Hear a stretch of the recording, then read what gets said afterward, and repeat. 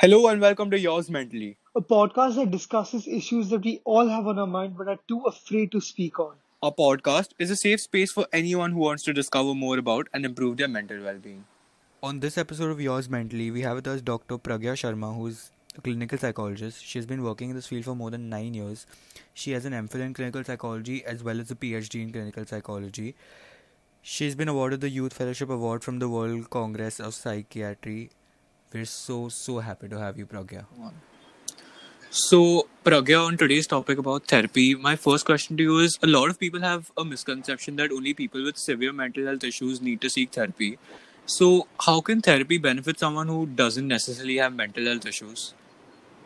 Yeah, since I work in a hospital, it's also a kind of a taboo and a stigma that everyone coming there feels that, I have to have a mental illness or a mental health issue in order to come to the hospital.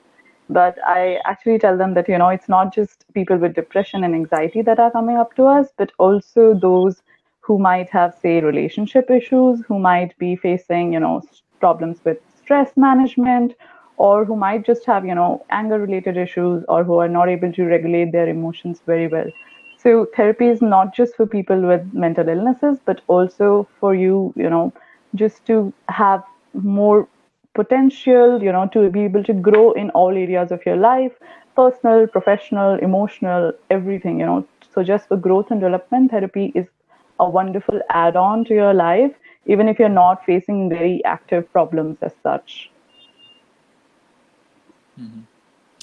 Okay, so how do you think we can normalize therapy for someone who we think might benefit from it but get defensive when we bring up the idea of it? Yeah, I think in the same manner, you might have to tell them that, if you might have to focus on the kind of problems that they are facing, but with more of a emphasis on, what they can be like, what their life can look like. So, for example, if someone is having, feeling sad or, is undergoing a breakup or a relationship issue, just telling them that this situation might not change, but your emotions about it can change if you seek therapy. So, just to work on your emotions, you can go there. I'm not saying that you have a problem, but it might help you deal with your emotions in a much better way, right? So, because, we take services all the time, right? We go to a hairdresser to get our hair cut or to, a plumber to get our taps, those leaking taps, we get them. So why not? I mean, taking therapy is also a service of a kind, right? You are taking in a professional who knows what their job is, which is to make you feel better, which is to make you feel more successful in your job, or to have good family relationships, even if you are having trouble with your parents or trouble with your friends, and you're not able to handle those relationships, or you find yourself getting irritable and angry. So just telling them how therapy can help them rather than, focusing on the problems that they're having, which is when they become defensive, and normalizing it for them by saying that, I know so and so who went for therapy and had a very wonderful experience and they didn't even have a mental illness. Or, quoting cases, if not from your daily life, then probably from media, or, actors and actresses have now kind of normalized going to therapy as okay. And I would like to share one fact that, internationally, therapy are supposed to undergo therapy themselves. So, it's not that they have a problem. It's just important for you to understand, what the process of therapy is about, to understand that, you might be dealing with own stuff. So in order to work through that, you need to go through therapy.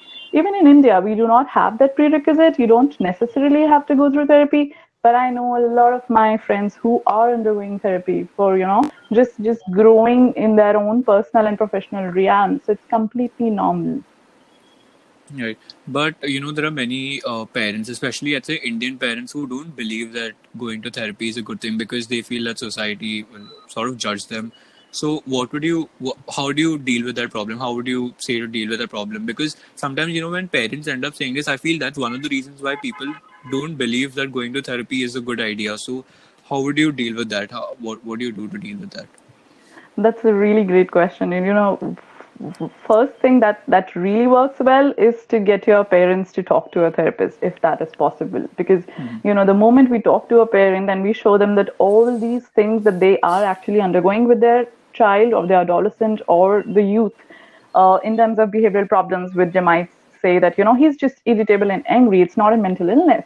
But the moment I tell them that this irritation and anger can go away with therapy, do you know that I can help your child or your teenager or your adolescent with managing these emotions, and you will actually have an easy time with them or her. So that really helps. But if they refuse to talk to a therapist, then I think the best way is to kind of tell them that it's my emotions that I'm going through, and I'm not able to talk to you about it because I do need someone objective, someone who's away from this, and someone also who is a professional who might be able to help me how to deal with my emotions and function better.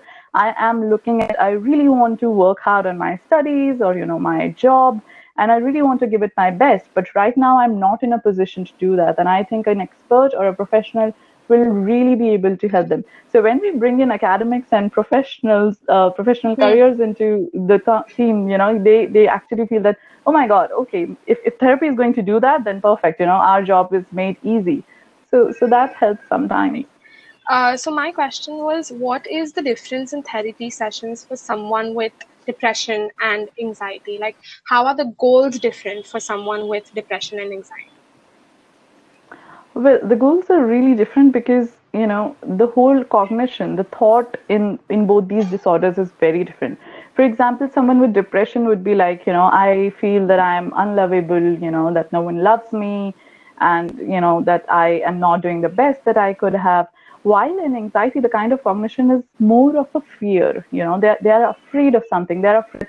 I might say something that the other person might not like. I might that will embarrass me in front of the whole party, or so the cognition itself is very different. So even though I might say that cognitive behavior therapy works well with depression and anxiety, the elements are completely different because we are working with thoughts, right?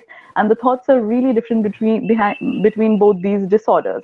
So when I am talking about the person feeling unlovable, then I'm working on that thought per se, breaking down where that thought actually emerged from, which is, so cognitive behavior therapy says that, whatever thoughts that we have, which are like kind of schemas, they are formed in our childhood and they develop throughout, our adulthood.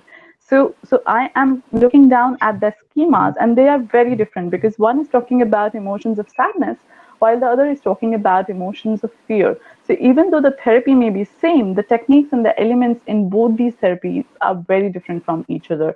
I might not be able to give you, more details because it's more of an individualized, personalized experience. So it depends on the person who comes to me, and, we work through that with their thoughts and their behavior.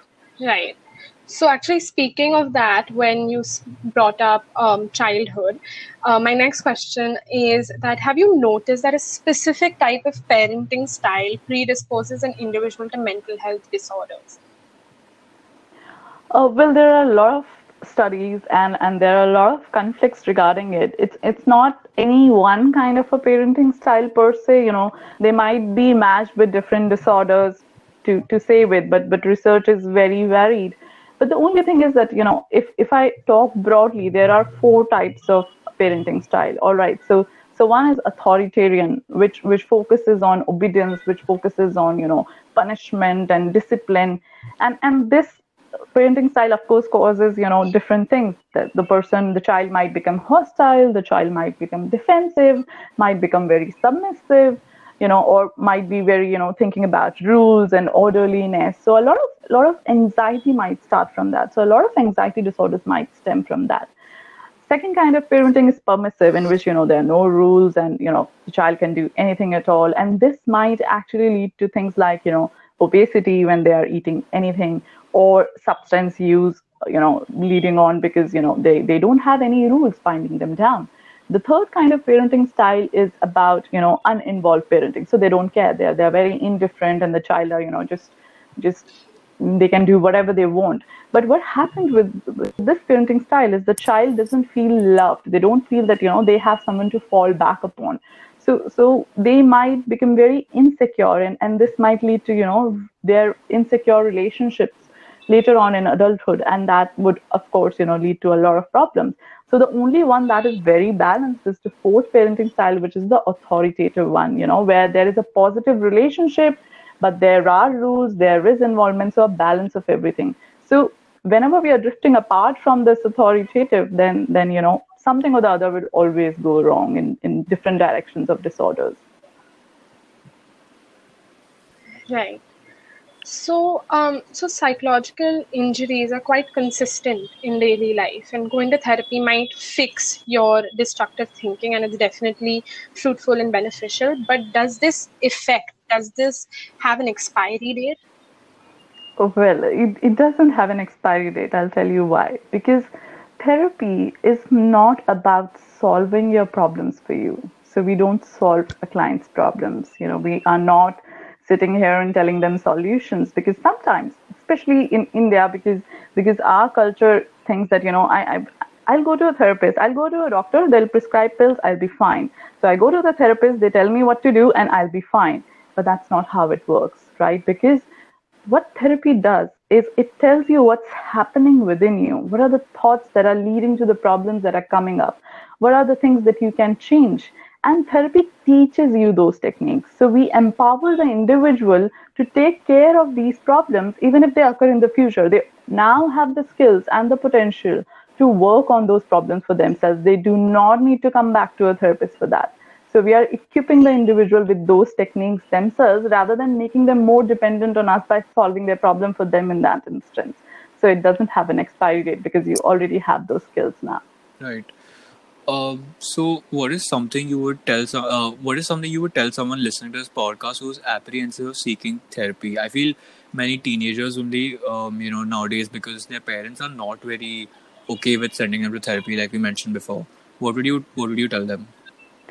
Well, I would say, if there is something that's, we call that something is going wrong, when either it's dysfunctional, so it's causing problems in your, daily routine, you're having problems with your sleep, you don't feel very sleepy, or you're sleeping a lot, or, some changes in your appetite, so you're either not eating, or you're doing a lot of emotional eating, or you're not able to focus on your studies, or you are having problems with your relationships. So if all these areas are coming up as dysfunction, and the second element is distress, that it is causing problems with your emotions. If those two things are happening with you, then it's time to seek therapy.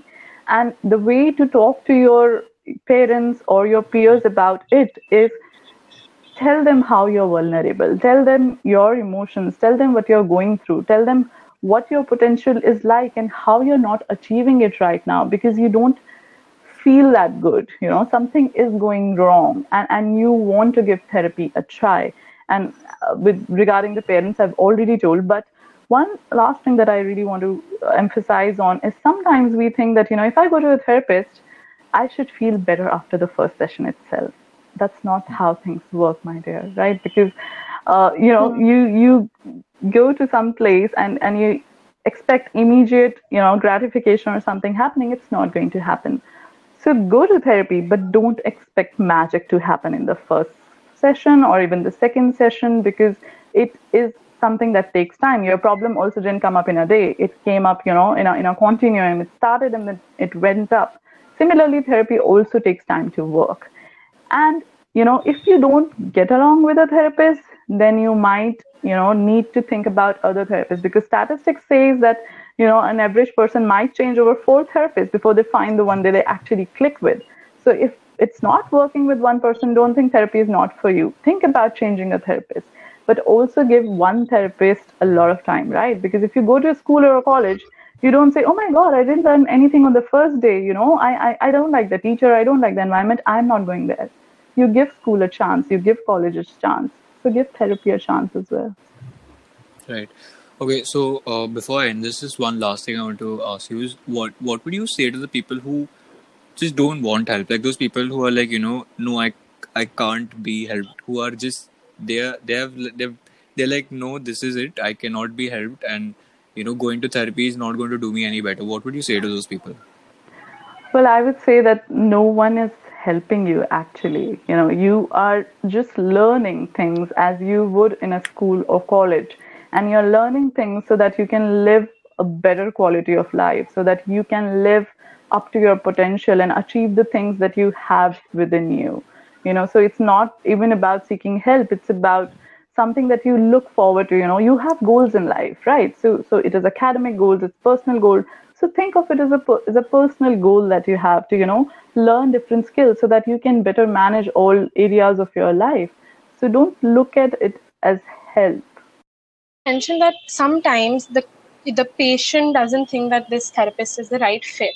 But what happens in a situation when you don't think the client is a good fit for you? How do you handle that situation? Right. So there's a consent form that I have with my clients before we start therapy, and one of the things that's written there is that as a therapist, it's my responsibility. If I feel that I'm not the right person to help you, I would tell you that. I would tell you other sources of referral who might be better able to help you. But I will not go on when I feel that I'm not helping you in any way or I'm not able to help you. I feel this is the most information I've got in 2020. More than online school. So I hope my teachers are listening to this. But yeah, it was quite a good episode. I feel there's a lot to learn from this, especially for students who are studying psychology, and mainly even for people who are, apprehensive seeking therapy for whatever reasons. So thank you, Pragya, for being with us on this episode. I really appreciate it. Thank you for having me. Thank you so much. And to everyone who's reached and is listening, thank you for listening, and I'll see you in the next episode.